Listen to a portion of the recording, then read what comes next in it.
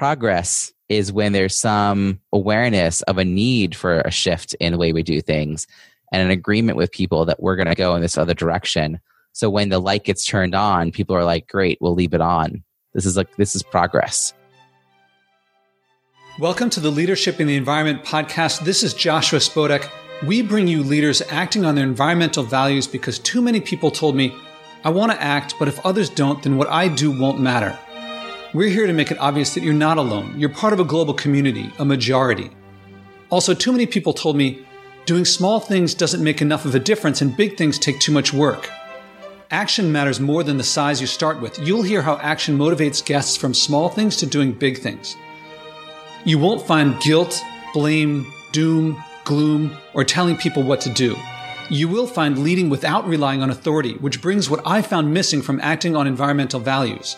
Joy, discovery, growth, community, meaning, purpose, value, sharing. With global demand for environmental action, I bet you'll see that acting on your values doesn't distract from your life and career. Follow in these leaders' footsteps, and beyond enjoying the environment, I bet you'll see promotions, raises, more loyalty and trust in your relationships, and more.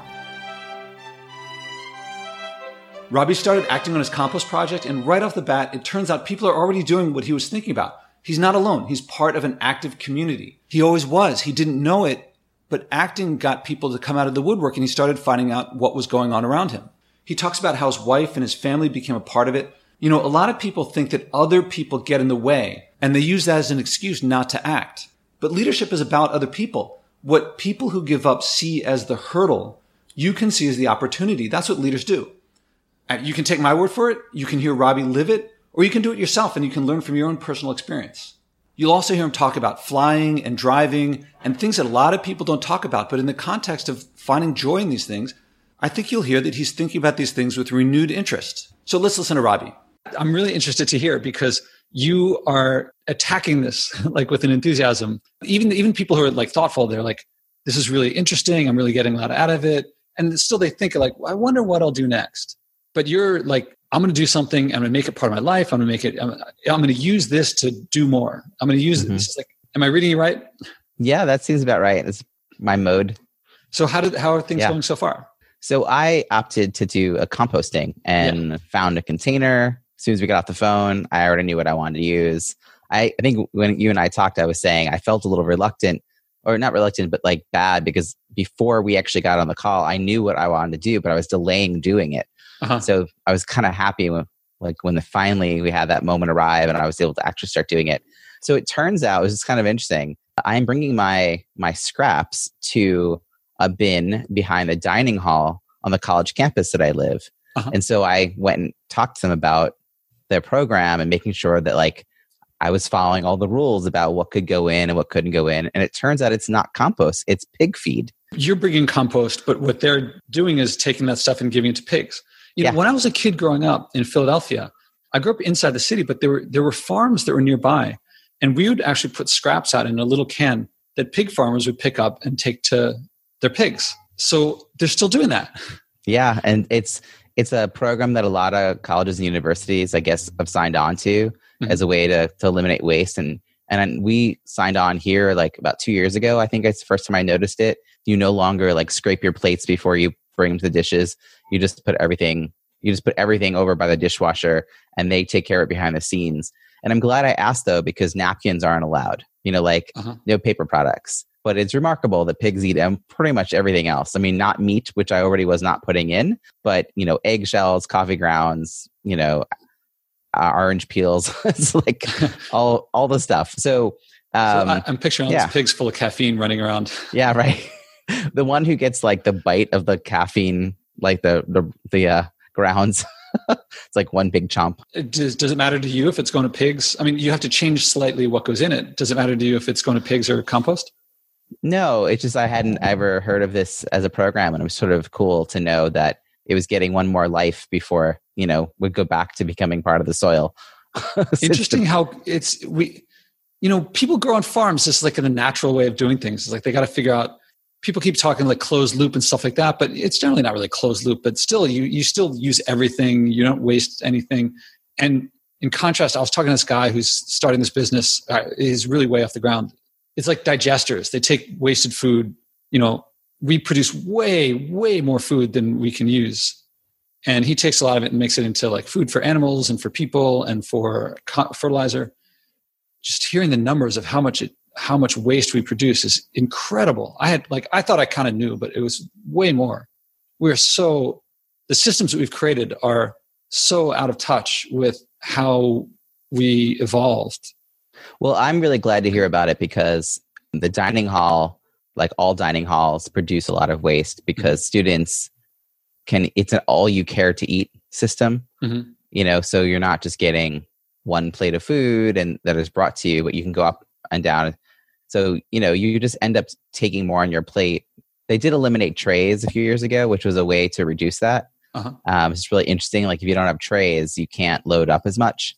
And so it requires you to bring one thing over, right, and then get up and then, be more conscious about your decisions. But inevitably, either it wasn't what you thought it was going to be or it didn't taste good or you got too much of it, whatever it is. So I think they paired up with this program in order to make sure that the food that came back to them that had, been put out onto someone's plate could still be, used in some way.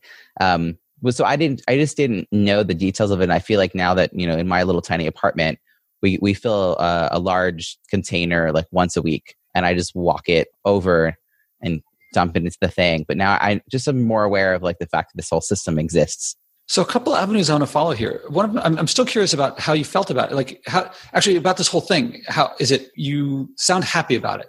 How would you characterize, besides the facts of the matter, how do you feel about it? How's it changing you? Well, I'm glad to be doing it. No, I'm regardless of where it was going, I'm glad to be doing it.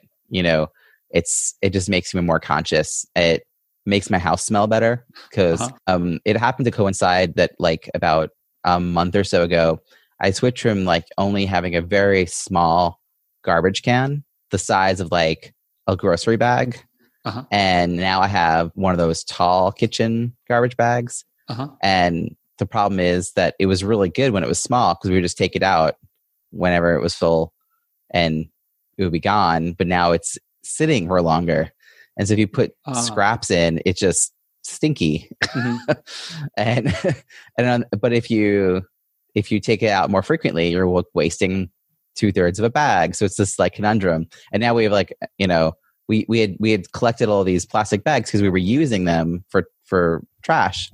And now we're like, okay, do we go back to the old system? We switched because we have a toddler and it was just like a more secure environment for him to not get, it was taller. Okay. He can't kind of get into it. Before it was literally on the ground and he could easily just like he would open it and pull something out. So we had to switch for kind of childproofing reasons, but having this coincide with that means that now all the scraps can get put into a separate container on a counter that he can't get to. And that's, it doesn't matter how long it takes for the bag to fill up now. And I predict that this tall one, you're probably going to empty a lot less frequently.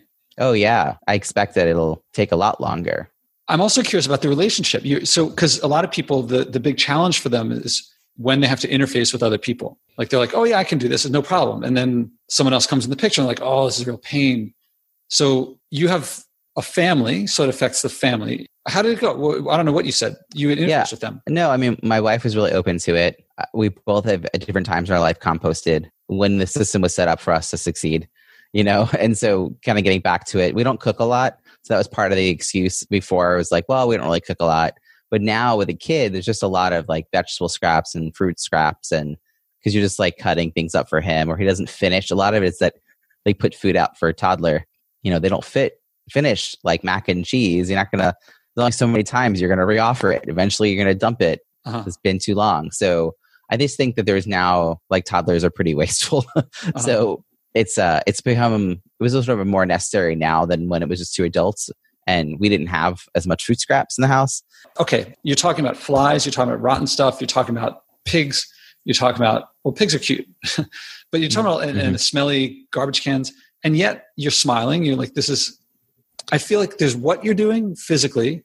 And then there's something, the meaning behind it or the purpose or something like that. What are you doing internally? Just, in spite of the flies and the gross cans.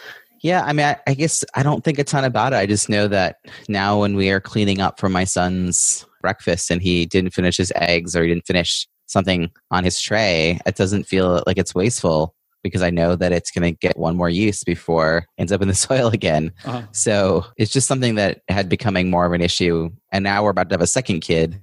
So in, thanks. In like 8 months, I'll have a second kid beginning to eat. In a couple of years, there'll be 2 of them. And, kids are notorious for being, I want, and then like you give it to them. They're like, I don't really want that. So this is like a nice way to balance out the fact that is going to be continue to be a factor in our family. To know that, now there's a place for those scraps to go. I'm hearing there's a mix of comfort and relaxation, like a joy in your food situation, and also something of an avoidance of waste. All right. So if this is now easy, and any plans, is this going to lead to something else? I mean, I think that we're already recycling a ton of stuff and doing composting, and now the amount of stuff that's in the trash has gone down. That's probably the bulk of like the things we were thinking about doing. I'm open to suggestions though. What's the next thing? Well, there's a couple things. I'm starting now that I've done a few dozen of these interviews. I want people to come up with their own challenges based on what they care about. So if someone cares about water purity, and I'm talking about global warming, that's not going to fit with them. So I want them to come up with things. But also now that I've had a few people make some major changes, like this one guy's thinking about selling his car. Like that seems like a pretty big deal. That's a lot more than someone not reusing a coffee mug instead of paper coffee cups or plastic coffee cups. Like that's a pretty big shift. So now I want to see I'm experimenting with like nudging and influencing people to take on bigger and bigger challenges. I still don't want to tell them what to do, but I do want to get people in the mindset of, if a little change made a little improvement, will not a big change make a big improvement? Yeah. I tell you, there was this time when I thought about not having a car, and it was the worst 10 minutes of my life. Thinking about not having a car? Yeah. I mean, it was not something we use often. And I have to say, we're really fortunate that where we live in the city, we do a lot of walking and a lot of taking the subway, a lot of, buses and things like that. But for like, when we all need to get somewhere as a family, especially with multiple kids, go far away to grocery shopping en masse. Although it's funny, I now live 10 minutes away from a Target. So a lot of our shopping now we just do with the stroller. So there's become less and less of a reason. Like there's like once a week that we need the car. But a lot of the things you just mentioned, like I've already done. Like, we don't use paper products. I get really upset when I'm at my parents' house and I see they're still using paper products. I'm like, really? I only recently got a dishwasher, and I'm like, they all have dishwashers. I'm like, why can't you just have a mug? And, I'm happy to reuse the same mug. It was for the same thing for a while. And like we have glass jars that we've saved from products that we used to have, and then just use those sometimes for storage, or like I make iced coffee and I pour it in these large glass containers, put it in the fridge. So I think I was already like in the mindset of doing a lot of these things. So, the big things are like heating and cooling, transportation, packaging. I don't have a car. Living in Manhattan, you don't need a car. Right. I don't know. I hear people going straight, just using Uber and Lyft and stuff like that, without having a car in the suburbs, which I would have thought impossible, but apparently people are doing that. Oh, it's great. The hang up is often, it's really like when I'm traveling by myself, I can get around with easily a combination of bus, subway, and Lyft. Yeah. But car seats is the thing. Mm-hmm. It's not to say it's impossible, but once they're no longer in a click-in bucket seat, you don't have a car seat with you. Mm-hmm. So, and in Massachusetts, as in I think all states, you don't need a car seat in a cab, but I find that ridiculous, and I'm not going to put my child in that situation. But yeah, I mean, like I think we're down to using the car probably like 3 or 4 times a month, and I'm trying to think even what for. But mostly we've been able to design a life where most of it's like within the area that we live, which is really kind of cool. We're really fortunate where we live. Yeah, I don't know your life, so it's hard for me to say. Not flying for me has been like a tremendous benefit to my life. Yeah, I mean, it's a real conundrum when the reason I want to fly is because I want my kids to know their grandparents, but the reason I want to also take care of the earth, it's because I have kids. If we simply say, this is my situation and the only possible thing I can do is fly, that's the only solution. What else can I do? Then, yeah, I guess we're all going to fly, and the nature will figure out for us what's going to happen when the sea levels keep rising. The alternative is to be a leader. Yeah, it's like Nelson Mandela was in jail for 27 years, and one of the big things for him was he didn't get to see his mother. He didn't go to attend his mother's funeral. He didn't get to see his kids grow up. I guess that does happen if you're a leader. Then you often will find yourself choosing things that other people don't, and other people would probably view it as hardship. And I think probably most people wouldn't want to be Nelson Mandela. They want the results, but they don't want to actually do it themselves. Mm-hmm. And you don't need that many people doing it. Of course, this isn't like a 27 years in jail sort of thing. Are you enjoying meeting this guest? Are you thinking about what you care about? I recommend making it active. Think about what you could do, not just analyze and plan, not do what others tell you to, but to live by your values. You'll enjoy your results, people will follow you more than you think, and you'll impact more than you expect. Go to joshuaspodek.com/podcast for examples of what others have done. No, I mean, it's good. It's a good reminder that like there's not nothing we're doing is in a vacuum, and that there is a cause and effect, even if we can't see it right away. Yeah. And in my case, when I chose to take on the year of not flying, the first thing I thought of was my book is coming out in that year. So it was March of 2016. My book was coming out in February the following year. And I was like, well, there goes the book tour. Or, the book tour is going to be Eastern Seaboard. And then on the week of my book launch, my uncle died. And that's in Pittsburgh. So New York, Pittsburgh, everyone was like, are you going to fly there? And I was like, as it happened, my sister ended up driving there. So we drove together. What's the relative pollution of driving versus flying? I'm not sure, because there was a couple of us in the car. So it was like less per person. But yeah, I looked at it as like it wasn't a question of, do I love my uncle? Do I want to be with my family? It was, how do I solve this? And it's a much more active approach of like, what are my values and how do I live by my values? Mm-hmm. Of course, family is a value too, or being with my family. Mm-hmm. But it was not just open and shut. Like, I love my uncle, therefore nothing else matters. My dad's like that because my sister is in Fiji, or she's now in New Zealand. And I talked to him about this stuff, and he's just like, I want to see my daughter. I'm like, well, there's a lot of pollution involved. He's like, I want to see my daughter. I'm like, all right, look, I'm not going to get angry at you, but I don't know. Well, it feels like a disproportionate impact to people when they're denied something like that. Like I have relatives, my in-laws and my brother-in-law, sister-in-law, and nephews are in the Bay Area, California, and I'm a 6-hour flight or like a forever drive across the country, which I don't think is better for the environment. And I don't have the luxury of time to do that, and so we don't get out there very often because it is so far and it is so expensive and it's a whole thing.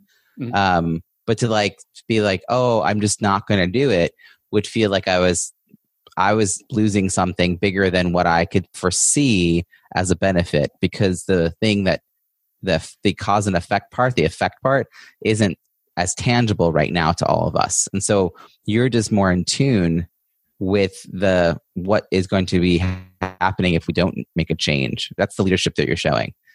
It's just more front and center for you. And so the choices feel differently to you than your dad, who's just like, he only can see not seeing his daughter or seeing his daughter. Like he's not seeing the other side of that question. Yeah. So I'm going to leave it at this, because I'm not trying to convince people of anything here, but just sharing that as you say, I have a different perspective, but I started from that perspective. My first thought was, what am I missing? But now my thoughts are, what am I getting? Mm. And I prefer living in a world of what am I getting rather than what am I missing. It just works better for me. I like that. So, I'll leave it. I mean, we'll be in touch. So let's leave it for now. Unless something, I'm not going to suggest something for you, but if something comes up for you, email me and let me know if you want to take on another challenge. I'd love to record again. Cool. Any advice for other people listening? I mean, it sounds like this was like a pretty easy one for you.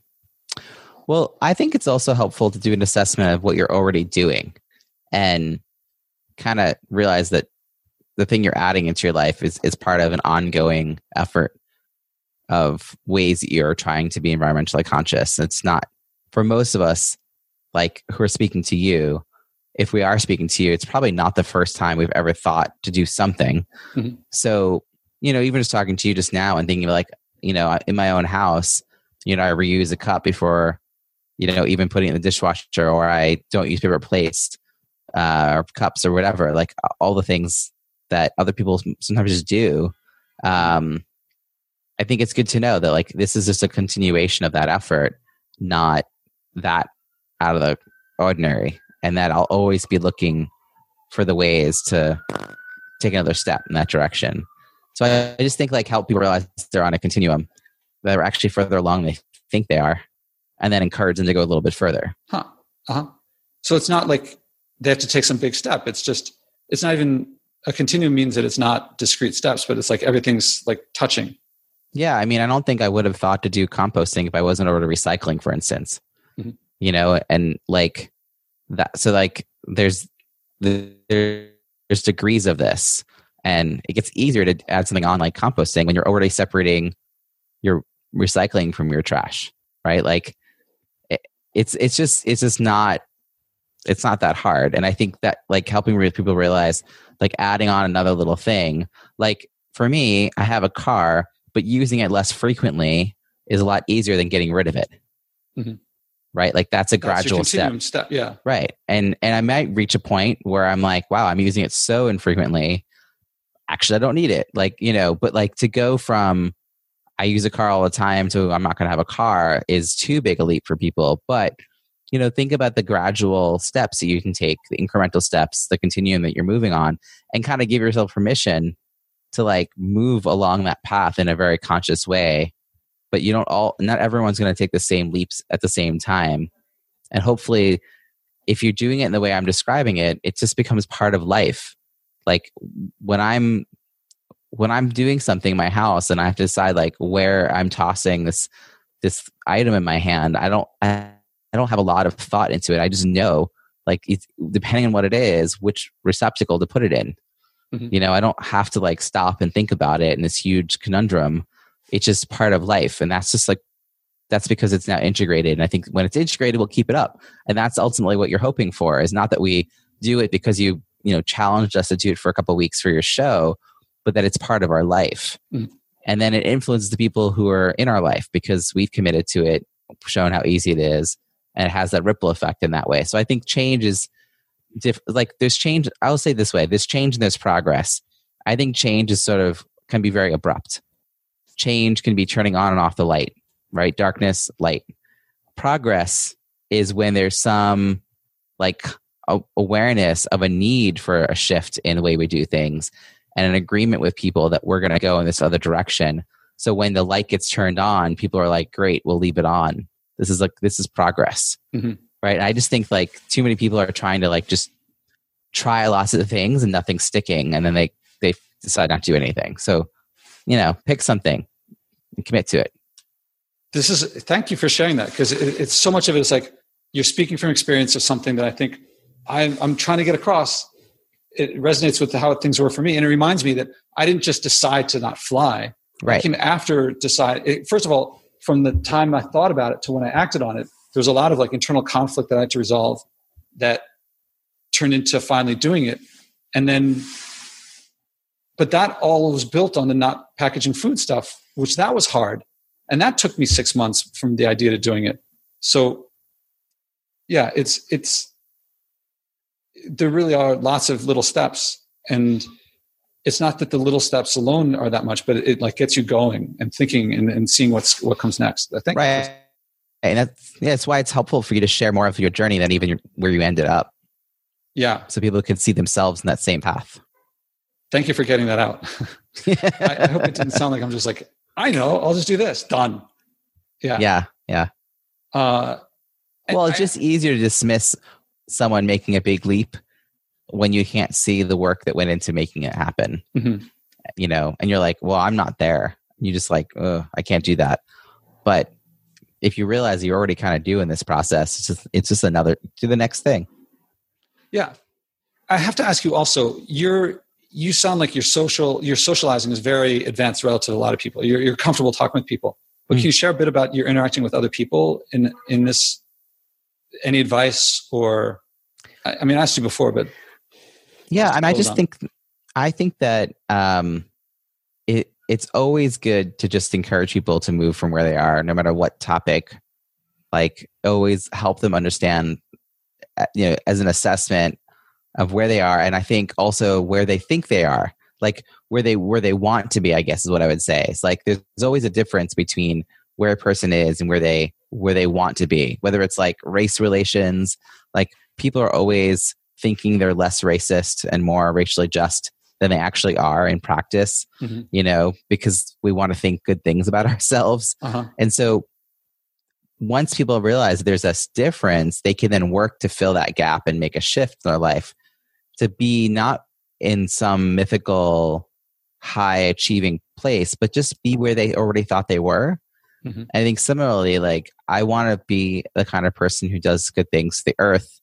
It's one of the things I care about. Okay, it's good for me to be like, where am I in that in reality versus where I think I am or would like to be? And then what can I do to close that gap so that I'm more in alignment with my values? And that, I think it's better to help people be in alignment with their own values than like the values of the person who's having a conversation with them. Does that make sense? Yeah, it sounds like it's looking at things from their perspective, both where they are and where they think they are, and helping them bring that into alignment, which I think will feel to them like.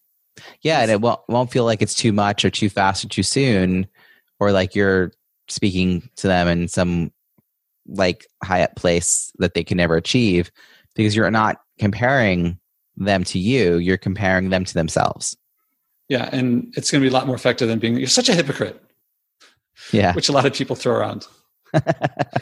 Nice way to shut down the conversation. Yeah, nice way to shut down your ability to influence. Yeah. Yeah. Yeah.